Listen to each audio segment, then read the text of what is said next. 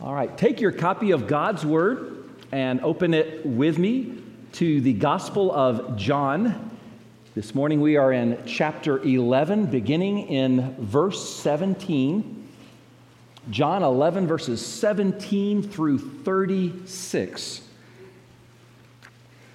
C.S. Lewis was a great theologian and British scholar in the 20th century. He taught at Cambridge and at Oxford. He wrote quite a few books that many of you know and love, like Surprised by Joy, the Screwtape Letters, the Chronicles of Narnia.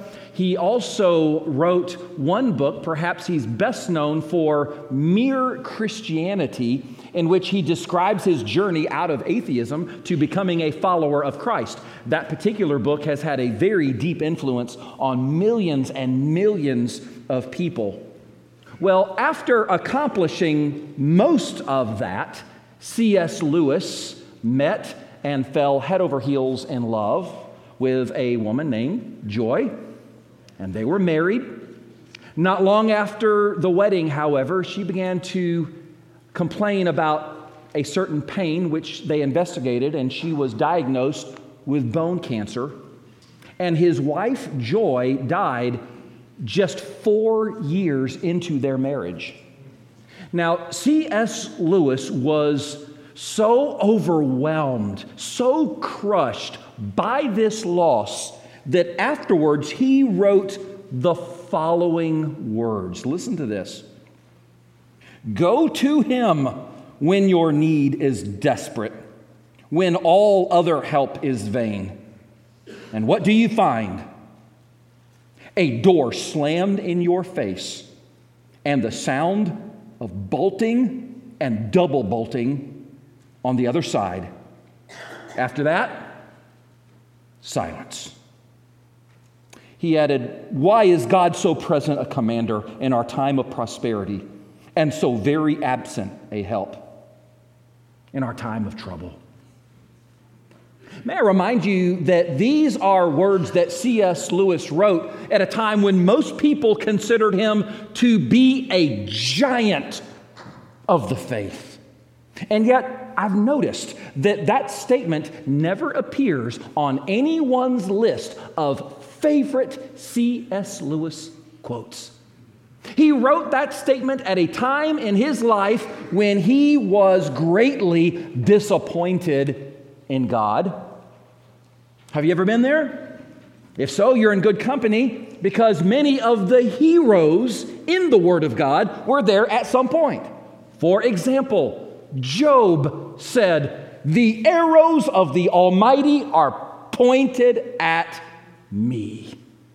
David said in Psalm 13, how long will you hide your face from me? Will you forget me forever? That great prophet Habakkuk said, how long will I cry and you do not hear? I cry violence, but you do not save. There are going to be times in your life when, in spite of your best efforts, you simply do not understand something that God has done or something that God has allowed to come into your life, and you will be disappointed. Now, there is one thing I need to make very, very clear before I go any further. I need to make clear that Jesus does all things well. Jesus never makes a mistake.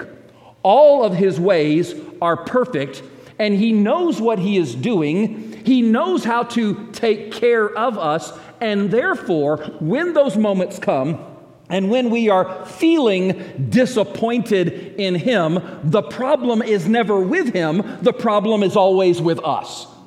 Our lack of faith, our lack of understanding, our lack of growth, and yet we're all going to be there at some point. And we're going to see an example of this in the verses we're going to read this morning. At the beginning of John chapter 11, Jesus was told that his good friend Lazarus was deathly sick, and everyone assumed that Jesus was going to rush to Lazarus' side and he was going to heal him. But instead, Jesus intentionally stayed where he was and showed up 4 days after Lazarus had died. Now, next Sunday, we'll look at the actual miracle that Jesus performed when he raised Lazarus from the dead. But this morning, I want to focus on the interactions that Jesus had with the sisters of Lazarus, with Martha and Mary. And as we are going to see in our scripture, they were very disappointed in Jesus. And as we read this, we ask the question, what do we do when those moments come? When we are feeling disappointed in Jesus, when we're feeling disappointed in God? Well, first of all, voice your complaints to Jesus. Voice your complaints to Jesus. Look at verse 17. So when Jesus came, he found that he, Lazarus, had already been in the tomb 4 days. Now, Bethany was near Jerusalem, about 2 miles away. Notice that, 2 miles. Jerusalem is where Jesus' enemies were, who wanted to stone him to death. And yet Jesus went within 2 miles of where they were. In other words, about the same distance between here and that new movie theater on Chrome Avenue. Just 2 miles. Verse 19, and many of the Jews had joined the women around Martha and Mary to comfort them concerning their brother. Now, depending on how long Jesus took to go from Bethabara to Bethany, it certainly appears that Jesus could have been there by Lazarus' side before Lazarus died. He could have. I have no doubt that Jesus certainly had the desire, that he wanted to be there for his friend, but Jesus was more committed to doing the Father's will than doing his own. So look at verse 20. Then Martha, as soon as she heard that Jesus was coming, went and met him, but Mary was sitting in the house. Now you're going to notice that Martha and Mary were sisters, but they were very different. They had very different personalities. Martha was the extrovert. She was the impulsive one. She was the one whom, if you hung out with her long enough, she was willing to open her mouth and tell you exactly what she was thinking.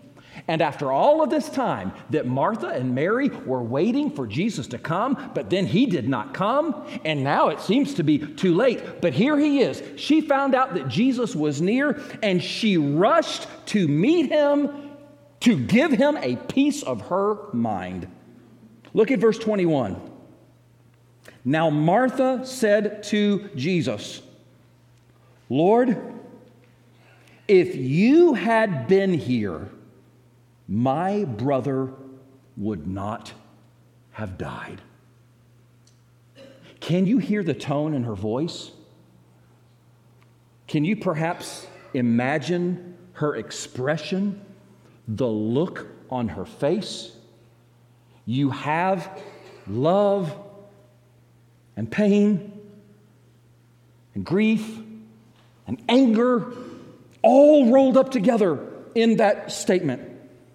Try to imagine if the person you loved more than anyone else were to let you down in the worst possible way. Maybe some of you are there right now. But if you can imagine that, you're beginning to understand what's happening here. It's like Martha is saying to Jesus, Jesus, you hurt me very deeply with your absence.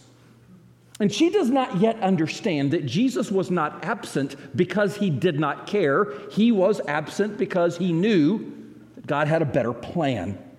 It reminds me of a story I read about a soldier in World War II who found out that his best friend was injured and lying on the battlefield. And this young man, at great risk to himself, got up and he fought his way and ran to where his friend was. And when he finally found his best friend, who was injured but alive, his friend looked up at him and said, I knew you would come. There's a sense here in which Martha and Mary, they just knew that Jesus would come. But then he didn't. And so Martha wants to know, where were you? Why weren't you here when we needed you? Maybe some of you have asked that question. God, where were you when my loved one died? Where were you when that drunk driver ran through a red light? God, where were you when someone betrayed me, when someone abandoned me, when I was abused? And let me tell you, this is very personal for me, because I grew up as a little kid asking a question that no little kid ever asked. I grew up asking, God, where were you when my mother was murdered? Where were you? She wants to know. Lord, Martha says, if you had been here, my brother would not have died. Now, notice, first of all, there is a fundamental problem in her thinking. She thinks that Jesus had to be there in order to heal her brother. How quickly she has forgotten what happened in John chapter 4. You remember that story when the nobleman came to Jesus and begged him, please come now to Capernaum because my son is dying. Come and heal him. And you remember what Jesus said? Go, your son lives. Jesus did not have to be physically present in order to heal Lazarus. So that's her first problem. But notice this word, if. If you had been here, my brother would not have died. Isn't that a sad word? Sometimes it's painful to look back and think, if this would have happened, if only such and such would not have happened. There is a poet once who wrote these words, of all sad words of tongue and pen, the saddest are, it might have been. Well, Martha and Mary are very cognizant of what might have been, what could have been, and they're hurt because it just did not happen. So what do? What do you do when you are disappointed because God did not do what you thought He would do, what you thought He should do? Well, you follow the example of these sisters. Yes, Martha is making an accusation. Yes, she is complaining. But listen, she's complaining to the Lord. And it's worth noting here that at no point in John 11 does Jesus rebuke Martha or Mary for this complaint. There were plenty of times in the Gospels where Jesus rebuked His own disciples because of their lack of faith, but He does not rebuke them, not now. And why is that? Because they were not so much complaining about Jesus as they were complaining to Jesus. And there's a big difference between the two. It is not a sin to tell God how you feel. Now, your feelings may be wrong. They probably are. Mine are most of the time. It's not a sin to tell God how you feel, so present it to the Lord. Voice your complaints to Jesus. Now, something else that you should do, affirm your faith in Jesus. Affirm your faith in Jesus. Look at verse 22. Martha's still speaking. But even now, I know that whatever you ask of God, God will give you. I love what Martha is doing here. She clearly does not know that Jesus is about to raise her brother from the dead. So what exactly is it that she has in mind? What is it exactly she thinks that Jesus is going to ask the Father to do for them in that situation? And I don't think she has any idea. It's kind of like she's saying, Jesus, I don't understand any of this. This does not make sense to me, and I don't see how anything good could possibly come out of this situation. All I know is you are able to take this mess and fix it. All I know is that whatever you ask the Father to do, He will do for you. Now, what is Martha doing? She is affirming her faith in Christ. Her faith is limited. Her faith is incomplete. But she's affirming it. She's saying, this is what I believe. This is what I know. And so Jesus meets her there. And notice how he responds in verse 23. Jesus said to her, "Your brother will rise again." Today we can take those words in verse 23 and we can boldly repeat them over every tomb, over every grave of every brother or sister or mother or father or husband or wife or son or daughter or friend who has died in the Lord, and say he or she will rise again. But in this case, Jesus is not talking about a future resurrection. Look at verse 24. Martha said to him, "I know that he will rise again in the resurrection at the last day." Hey, you know what? Martha knew her Bible. Martha knew her Bible. She knew that the book of Daniel chapter 12 says that one day those who sleep will be raised, some to everlasting life and others to everlasting destruction. She knew that Jesus claimed in John chapter 5 that he was the one who would one day make that happen. So Martha believes in the doctrine of the resurrection. She believes in the doctrine, but there's still something she does not understand. Verse 25, we see Jesus' response, and what I'd like to do is we're all going to read verses 25 and 26 out loud together. So say it with me. Jesus said to her, "I am the resurrection and the life. He who believes in me, though he may die, he shall live. And whoever lives and believes in me shall never die. Do you believe this?" Here is another one of those great I am statements in the Gospel of John. We've seen this over and over again, where Jesus reaches back and takes that holy name of God, I am Yahweh, ego eimi, and he applies it to himself, and he says, "I am the resurrection and the life." Now, up to this point, Martha and Mary knew Jesus as a friend. They knew Jesus as Savior and Lord.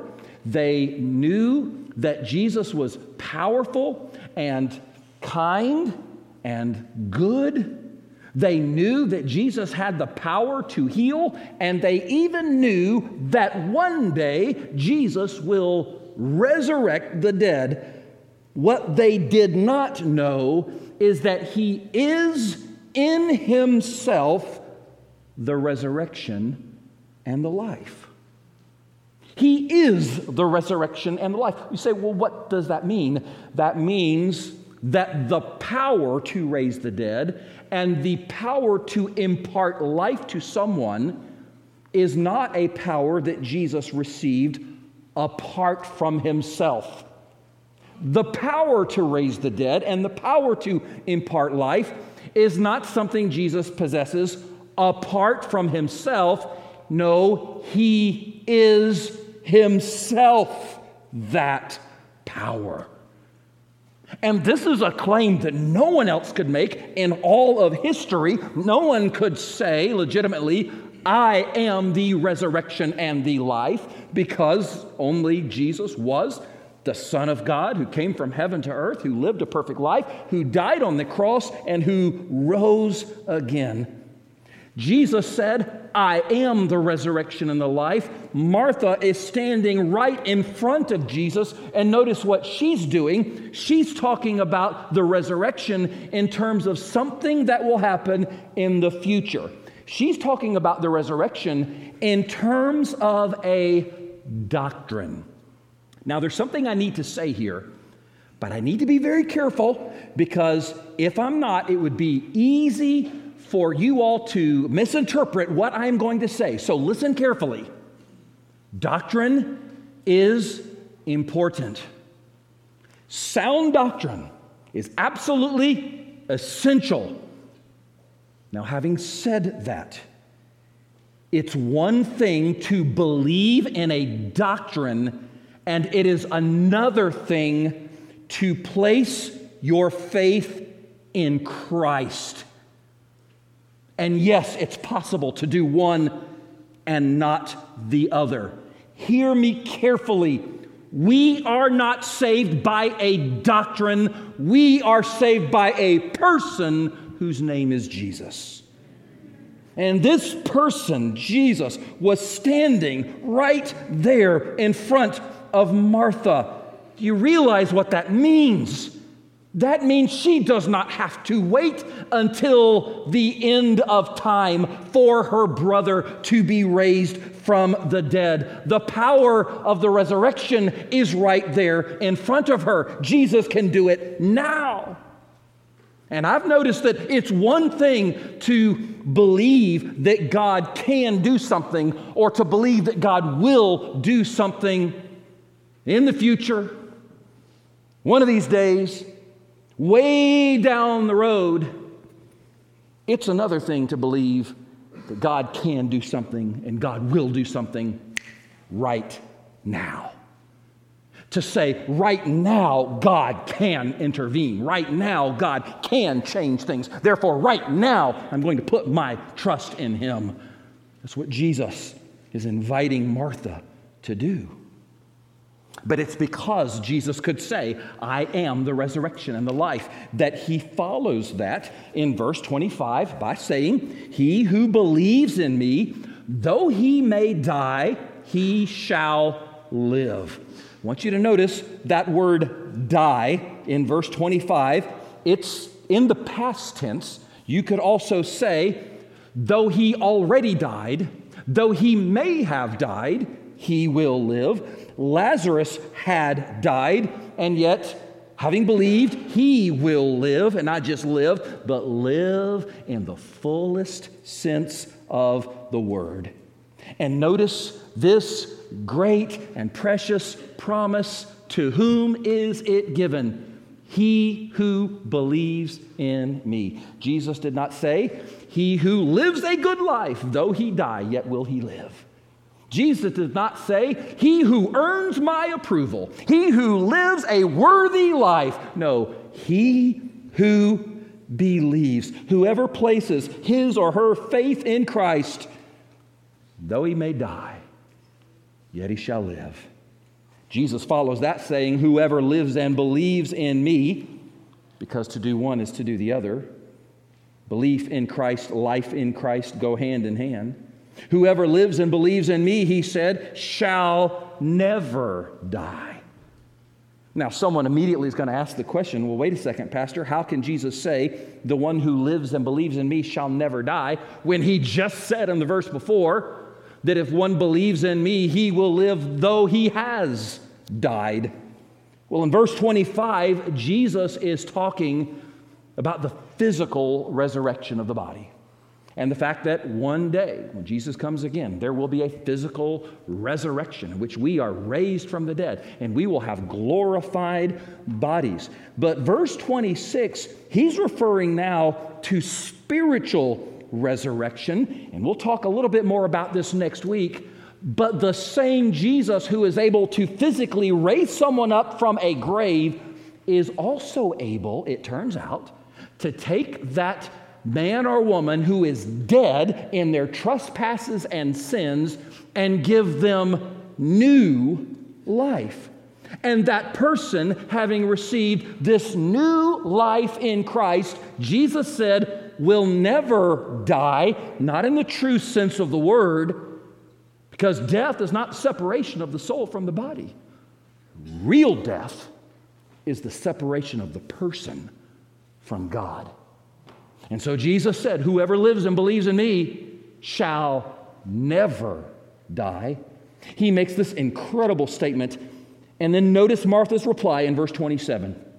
She said to him, yes, Lord, I believe that you are the Christ, the Son of God, who is to come into the world. Now, Martha hasn't yet learned the lesson Jesus is going to teach her. But notice three key words that she uses. And notice how with each one of these words, she is affirming her faith in Christ. She says, yes, Lord. I believe that you are Lord. That means he has power. That means he has authority. I believe you are Christ, meaning the Messiah, the one God promised to send who would save us from our sins. And she said, I believe you are the Son of God. In other words, the Word made flesh, God become man. Martha says, yes, I believe. That is the perfect tense. It means I have believed and I continue to believe. Now, she may be confused. She may have a lot of unanswered questions, but she is affirming her faith in Jesus. And when you feel disappointed in God, what do? You voice your complaints to Jesus. You affirm your faith in Jesus. And one more thing I want you to notice, you share your grief with Jesus. You share your grief with Jesus. Look at verse 28. And when she had said these things, she went her way and secretly called Mary, her sister, saying, the teacher has come and is calling for you. As soon as she heard that, she arose quickly and came to him. Now Jesus had not yet come into the town, but was in the place where Martha met him. Then the Jews who were with her in the house and comforting her, when they saw that Mary rose up quickly and went out, followed her, saying, she is going to the tomb to weep there. Then when Mary came where Jesus was and saw him, she fell down at his feet, saying to him, Lord, if you had been here, my brother would not have died. Now it's Mary's turn. I told you that Martha was the extrovert. Mary was the introvert. Mary was the quiet one. Mary comes to Jesus knowing he wants to see her, and she repeats that same complaint that her sister had made. Lord, if you had only been here, my brother would not have died. But I want you to notice something that Mary does here that is different from her sister Martha. In verse 32, the Bible says she met Jesus and she fell down at his feet. Did you know that every time this Mary's name appears in the Gospels, she's always at the same place? Did you know that? Every time this Mary, her name is mentioned, she's at the feet of Jesus. That's right, every time. In Luke chapter 10, when her sister Martha was busy in the kitchen, where was Mary? At the feet of Jesus. In John 12, she anoints the feet of Jesus. She dries them with her hair. Here she is again, outside the grave of Lazarus. And she casts herself down at the feet of Jesus. What a great place to be.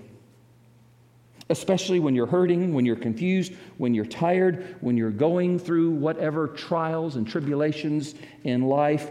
Place yourself, spiritually speaking, at the feet of Jesus. In other words, get alone with God.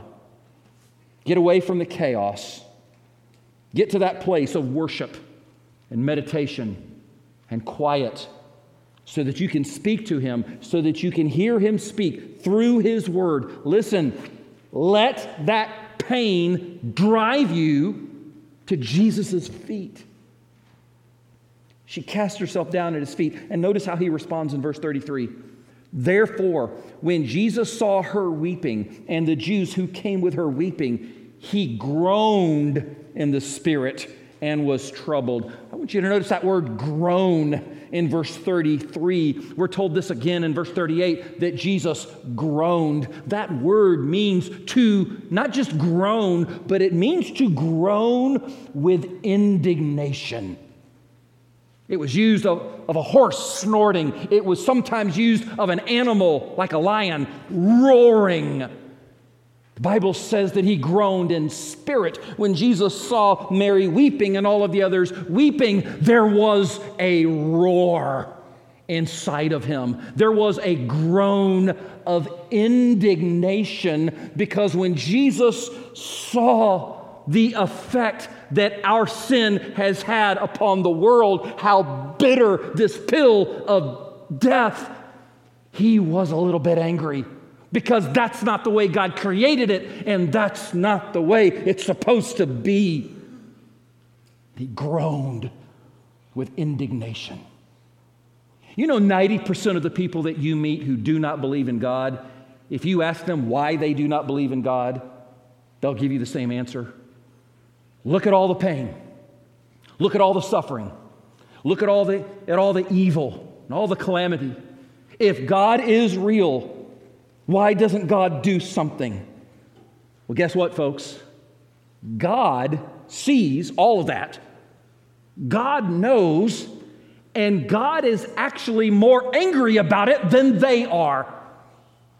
And that is why God actually did something by sending His only begotten Son to live in our place and to die in our place and to rise again in our place. Look at verse 34. And He said, "Where have you laid him?" They said to Him, "Lord, come and see." Jesus wept. Then the Jews said, "See how He loved him." We think about that word, or those words in verse 35, Jesus wept. Just 2 words. But how powerful, how full of meaning they are. Did you know that there are actually 3 times the Bible tells us in the New Testament that Jesus wept? He wept outside of Jerusalem when He thought about how she had rejected all of the prophets that God had sent. The Bible says in Hebrews that Jesus wept at the Garden of Gethsemane when He considered the price that He would have to pay. And here He is again outside of the grave of Lazarus, and He wept. Now, what amazes us when we read this is that Jesus actually knew what was about to happen. Jesus knew that in just a few moments, He was going to tell them to roll the stone away, and He's going to speak those words, "Lazarus, come forth," and He's going to be raised from the dead. And all of a sudden, all of their mourning is going to be turned into rejoicing. Jesus knows that is going to happen. He knows about the happy ending, but the Bible still says that He wept. Why did Jesus weep? He wept because He had this ability to experience and to feel the grief of the people around Him. That's the kind of Savior He is. And you know what? This same Jesus who wept outside of the grave of Lazarus, the Bible tells us in Hebrews that He is the same yesterday, today, and forever. Do you understand what this means? If the Jesus who wept is the same yesterday, today, and forever, that means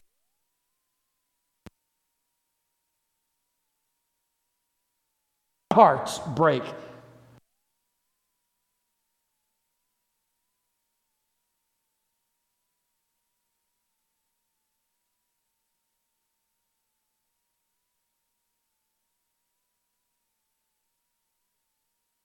Might one day have the opposite. The Bible tells us that Jesus wept so that, according to Revelation 7 and 21, one day this same Jesus might wipe away every tear from our eyes. He wept so that that would be a reality for us. A lot of people, when they think about John 11:35, the first thought that comes to their mind is shortest verse in the Bible. Did you know that actually it's not? I was told that it was when I was a little boy in Sunday school. Well, in the English, it is. But you understand the Bible wasn't written in English. It was written in Hebrew and Greek. And it turns out, in the original language, the shortest verse in the Bible is not Jesus wept. That's actually the second shortest verse in the Bible.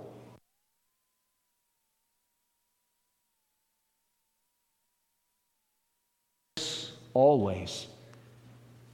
Isn't that interesting? The two shortest verses, Jesus wept. And when we look at these two verses, we can't help but notice this. We put it all.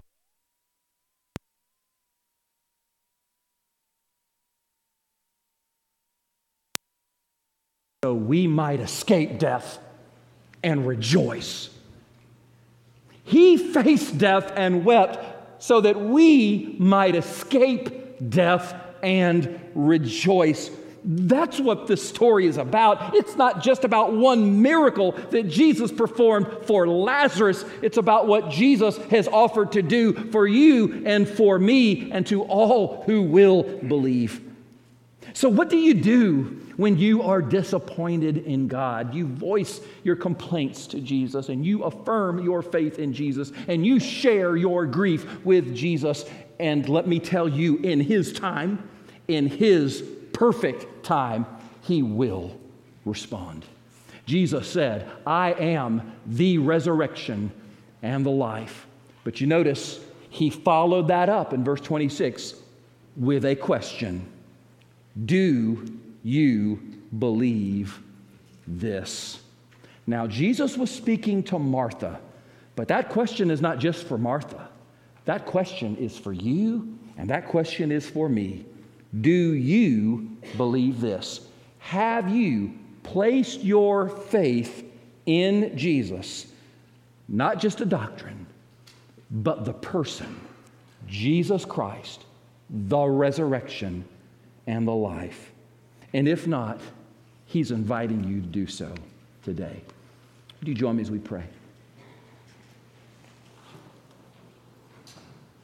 Oh God, how we thank you that you sent Jesus, the resurrection and the life, who came and lived and died and rose again in our place, so that whoever believes in Him, that's it, whoever places their faith in Him will physically live even though they die, and will never truly die.